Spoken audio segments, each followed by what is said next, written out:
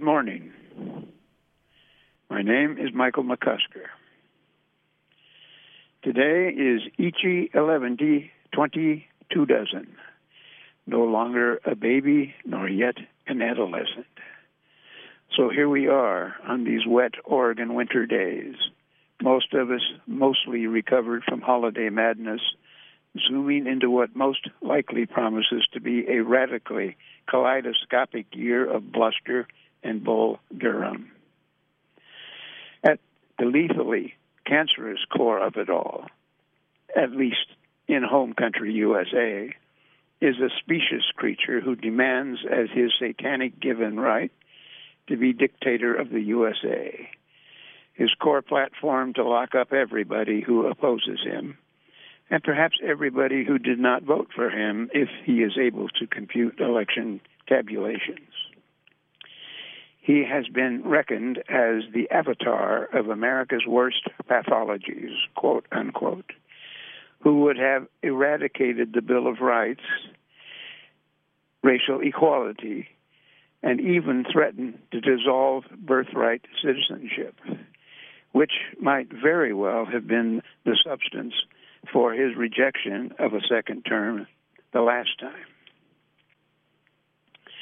I opened today's program with Albert Pinkerton Ryder, who just might be among the best American artists, though runners up to that claim contest his superiority of art as well as what might be considered his bizarrity.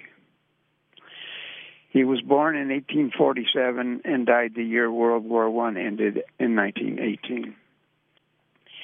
He anticipated several paths of 20th century art which continue into this millennium, yet he was half blind, which made focusing on small details or looking at bright light painful. Moonlight and the ocean were his major subjects. Moonlight and the ocean were his major subjects. And though he was never regarded as a realist, which set him apart from contemporaries whose lush fantasies of fluff and feathers regarded at the time as reality, his dark visions repelled his more fashionable fellow and female artists. Ryder's paintings were a visual glimpse of both Edgar Allan Poe and John Milton, assimilated in yellowish, gray-brown, indigo, and black. His most noted and provocative painting is of a pale, gray human skeleton carrying death's scythe, barebone, on a lean, spectral horse galloping more or less perpetually around a racetrack of sorts, which he finished in 1910. Again, a ghostly gray-brown, also a green, which one critic said was a light not of this world. My favorite painting by Ryder, which I consider the essential American canvas, is perhaps also its simplest in form and color, which he painted in the 1880s.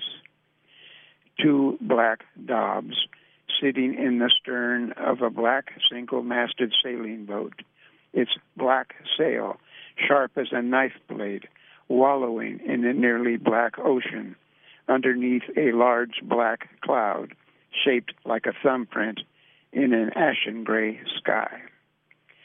Ryder called it Under a Cloud. Almost in a single stroke, he etched my own ambivalent reaction to previously clinging aboard frail fishing vessels in a vast, uncertain ocean, which I knew even so was a metaphor for my precarious and barely cognitive hold on life. But he also projected the upcoming 20th century under this dark cloud, awash on his sinister black ocean, though his own sense seems an inchoate spirituality that might be a template for humanity's angst about converging into this latest millennium of its own counting. It is an almost childlike painting, except for the knowing, tremulous chill it evokes at sight of it. And now, by the late Robert Brake from Ocean Park, Washington, combating tyranny with laughter, A Short History. Let's face it, humor has long been employed as an effective weapon to combat tyranny. Homer, a 12th century BC deep-browed laureate of loss, composed the Odyssey, urging others to choose their leaders wisely. Unlike current fictional character Homer Simpson, the ancient Homer was never a comic, nor did he invite laughter in at least 4 sequences in the Odyssey. Comic 5th century Greek playwright Aristophanes lampooned tyrants in his play, The Birds. I have discovered medieval instances of the use of humor to combat tyranny, as for instance, 14th century English poet and author Geoffrey Chaucer ridiculing tyrants in his Canterbury Tales. Renaissance authors Shakespeare, Rabelais, and others also employed humor to ridicule tyrannical leaders. America's founding fathers were a serious bunch, as circumstances mandated, but Ben Franklin did laugh a lot, noting that democracy is 2 wolves and a lamb voting on what to have for lunch, quote unquote. Anglo-Irish satirist and pamphleteer Jonathan Swift issued some dark humor as he attacked English tyrants for their dominance of the Irish. His modest proposal is well worth a reading. And let's not overlook another passionate pamphleteer, Thomas Paine, who composed devastating attacks on tyranny, employing occasional humor in Common Sense, which he wrote in 1776. 19th century humorists like Mark Twain mocked tyrants also. 20th century opponents of tyranny include Will Rogers, Lenny Bruce, Mort Saul, the Smothers Brothers, and a bevy of less well-known commentators. One early 20th century cynic does stand out for me. Acerbic writer Ambrose Bierce compiled his Devil's Dictionary, publishing it in 1906. He famously defined a conservative as, quote, a statesman enamored of existing evils, as distinguished from the liberal who wishes to replace them with others, unquote. A riveting distinction for contemporary political aficionados. More recent humorists who comment on tyrannical figures like Donald Trump include Stephen Colbert, Samantha Bee, Trevor Noah, and Bill Maher. Remember, would-be dictators like Trump may seem strong, but they can't take a joke. We need to mobilize and disseminate some riveting humor about our would-be king emperor. Finally, it's ironic that current Ukrainian leader Vladimir Zelensky is a noted comedian among his other professional activities. Czech author, diplomat, and psychologist Michael Zandavsky reminds us that the sound of laughter is an ability to laugh, is a freedom to laugh. There may not be much to laugh about in a bad totalitarian system. That's where the laughter comes in, quote, unquote. I appreciate that sentiment and intend to continue mingling laughter with my tears. And that was by the late Robert Brigg. And now, by Maureen Dowd for the New York Times, Is Trump Hell? These are the men that try the Times' souls. With the disreputable Donald Trump challenging the disfavored President Biden, the 2024 race has become the embodiment of Oscar Wilde's witticism about fox hunting, the unspeakable in pursuit of the inedible.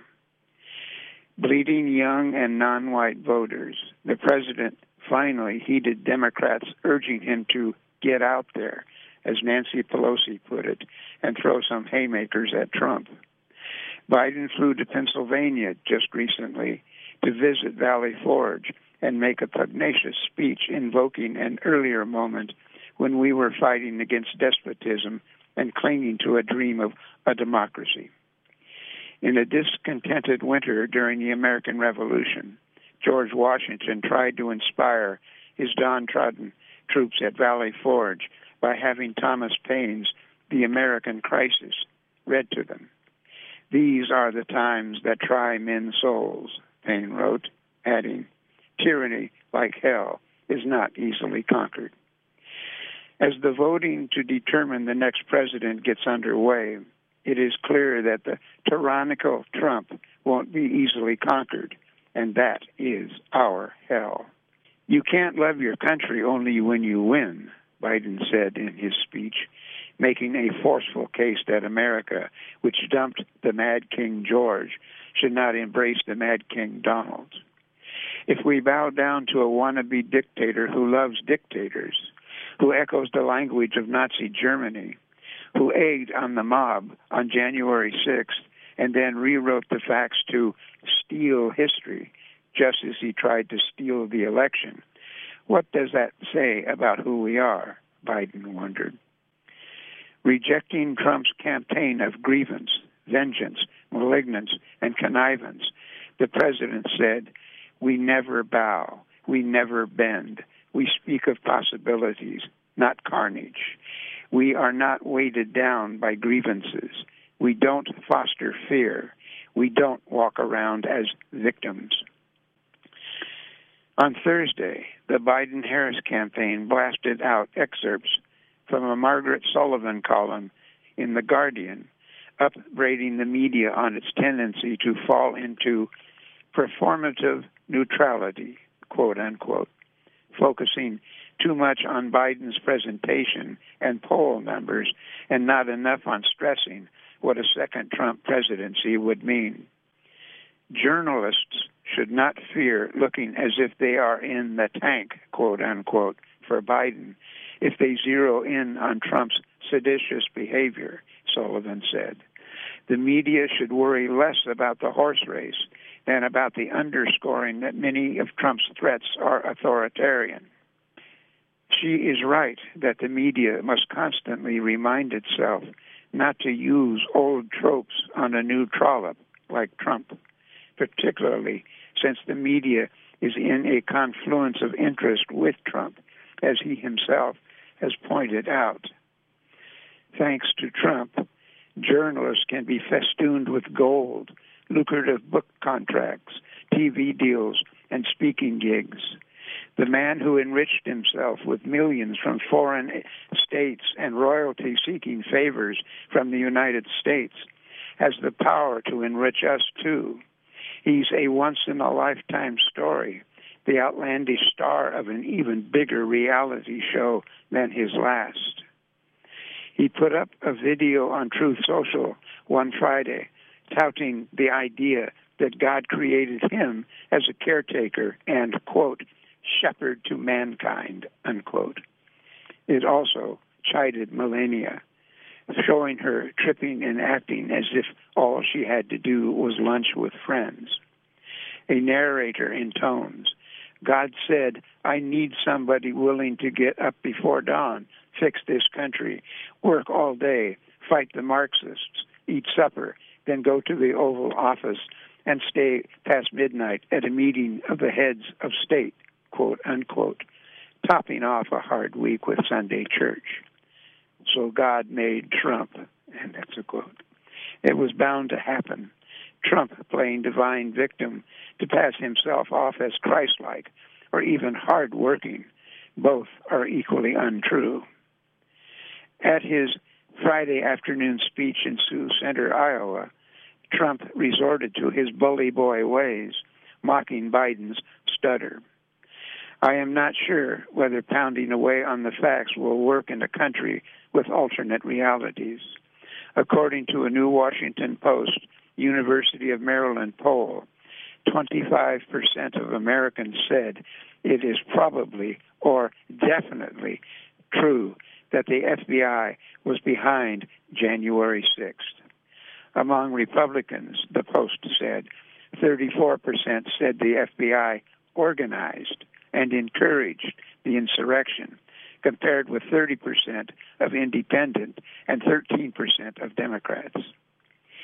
If people don't know by now that Trump tried to overthrow the government he was running on January 6th, if they don't know that the MAGA fanatics breaking into the Capitol, beating up cops and threatening to harm Pelosi and hang Mike Pence were criminals, not patriots and hostages, as Trump risibly calls them, if they don't know that Trump created the radical Supreme Court that is stripping women of their rights, then they don't want to know, or they don't just care. But the media must pound on. The enablers at Fox News aside, journalists learned a lot in 2016 and have changed practices to better fence with Trump, fact-checking him more closely, engaging in defensive reporting, no longer covering every tweet like Holy Writ.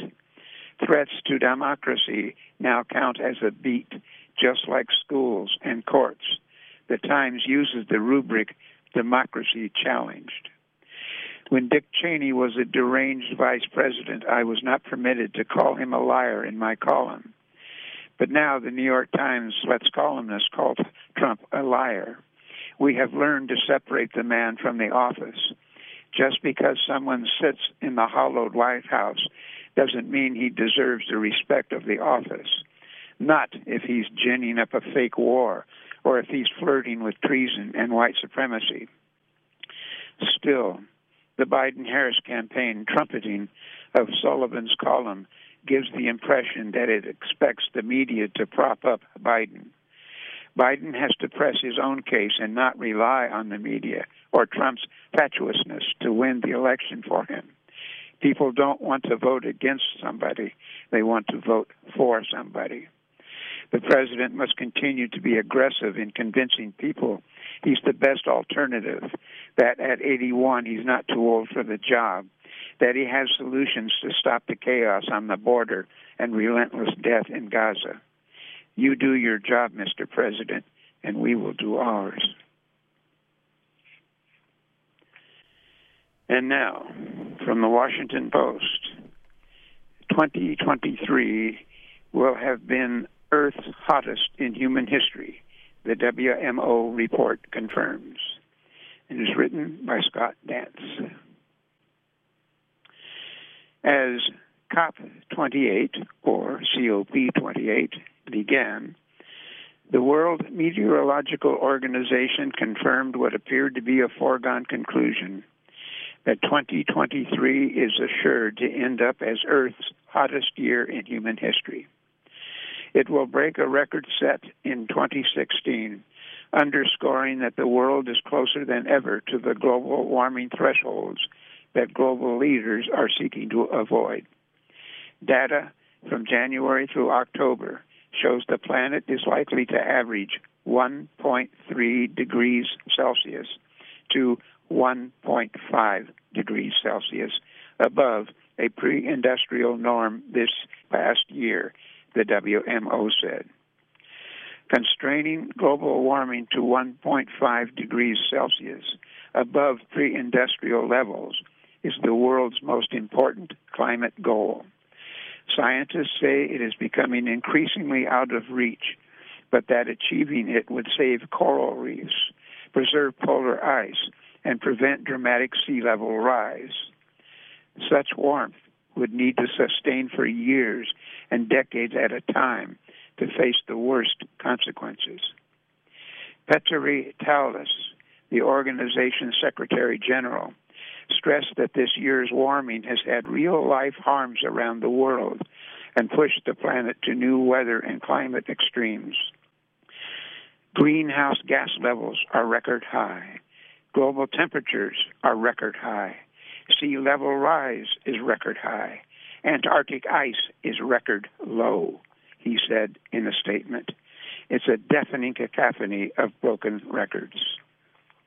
We have the roadmap to limit the rise in global temperatures to 1.5 degrees Celsius and avoid the worst of climate chaos, but we need leaders to fire the starting gun at COP28 on a race to keep the 1.5-degree limit alive, Guterres said in a video message that played during the United Nations Climate Conference in Dubai. The heat has had clear consequences. As the planet simmered at record peak warmth in July, deadly heat waves, extreme floods, and raging wildfires signaled climate change alarm bells. Some 3 in 4 people around the world suffered at least 30 days of heat so extreme that it is estimated to be at least 3 times more likely today than it was before the Industrial Revolution, Climate Central found. These are more than just statistics, Talas told COP attendees. We risk losing the race to save our glaciers and to rein in sea level rise. We cannot return to the climate of the 20th century, but we must act now to limit the risks of an increasingly inhospitable climate in this and the coming centuries. This is Michael McCusker. Joanne Rideout continues as this program's engineer. I would like to add my own tribute to Michael Foster, whose recent death encapsulates a period of Astoria history in which he was so vital a part and honored with the sobriquet of Mr. Astoria. We were Irving Avenue neighbors for nearly a decade when my across-the-street neighbor was Willis Van Dusen, whom I had known when he delivered Pepsi-Cola to a Cannon Beach bar in which I was a bartender. I walked past Michael Foster's house nearly every day, up and down to the riverfront Astoria City Center. And I nearly always stopped to admire 2 singular metal sculptures in the front yard of Foster's lovingly preserved 19th century house. I was especially fascinated by 2 sharp spheres rising to the sky like arms, yet vaginal in their arch, cleanly abstract and inscrutable, celestially unpassioned, rooted solidly to the hillside turf, with feet as incongruous as cartoon Goofy shoes stuck in a pedestal concrete slab. I thought of it as infinity, not so different from the movie version of H.G. Wells's The Time Machine, in which eons race past its stationary position, or the 5,000-year-old Sphinx alternately buried under desert sand for centuries. One woman told me she once stood between the spheres of infinity. It was spacey, she laughed.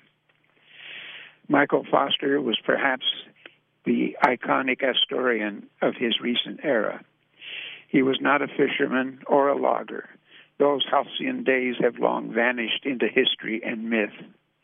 He, in a sense, represented Astoria as a gatekeeper, a historic tourism entrepreneur, promoting the city's reputation as the oldest American settlement west of the Rocky Mountains, as well as Pacific Northwest, as the late Egil Unan proclaimed to be the Paris of the Columbia River.